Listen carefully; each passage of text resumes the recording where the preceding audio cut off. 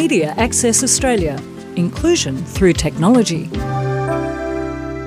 Media Access Australia CEO Alex Farley recently presented and attended the Media for All International Conference at the University of Western Sydney. There was much discussion regarding audio description and presentations about AD from all over the world, and Alex joins me now to talk about it. Hello, Alex. Hi there, Roberta.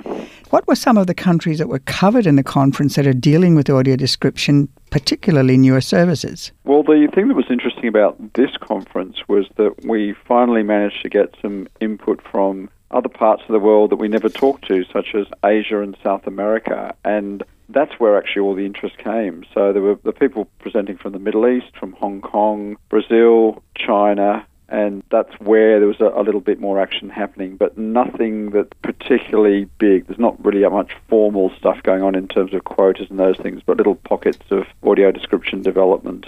You mentioned Brazil, so what's happening there? Yeah, there was a really interesting presentation from a Brazilian professor, and she was talking about both the quotas that they have on Brazilian television, and there it's regulated for about 4 hours a week, but the problem is that they're not really enforced, and the TV stations seem to be able to keep postponing them. And ironically, I mean, Brazil is a Portuguese-speaking country, and it's a very similar situation in Portugal, so I don't know if they're related that way. But what they have been audio describing is some web series. So these are actually just series that are made for the web only, and the model there is that a lot of these series are made by directors and actors for free of charge, just to sort of get their names out there and build things up. And they've been putting services like audio description on there, so quite an interesting development. Were all the presentations about online, or did they cover other types of AD? No, probably the best presentation there, which was good for several reasons, was an expatriate Chinese woman who's working out of London who was talking about the audio description of traditional Chinese lion dances as opposed to line dances.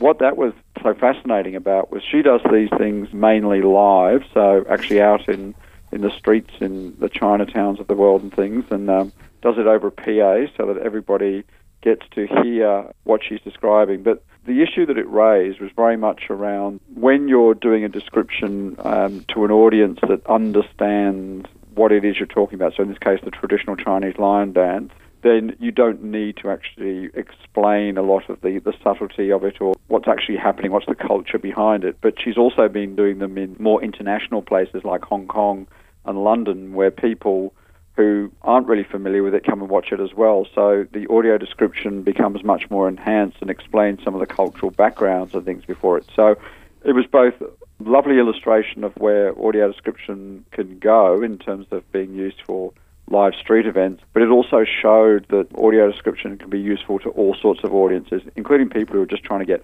more information about what it is that's actually going on. Now, I understand that you were running a panel discussion on access in the new world, such as Asia. How is AD progressing in that region?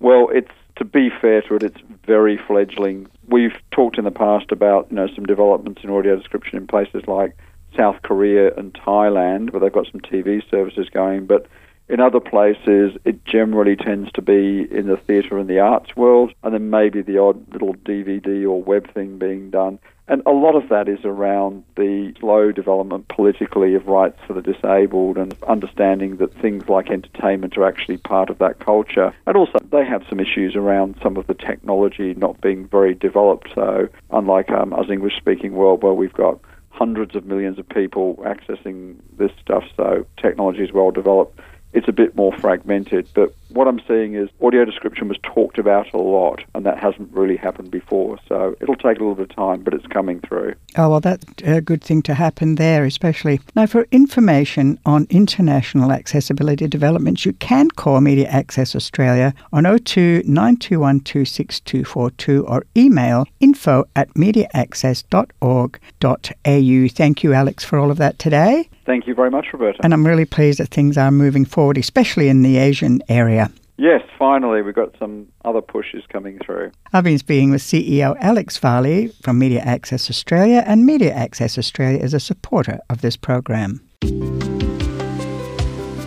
Media Access Australia. Inclusion through technology.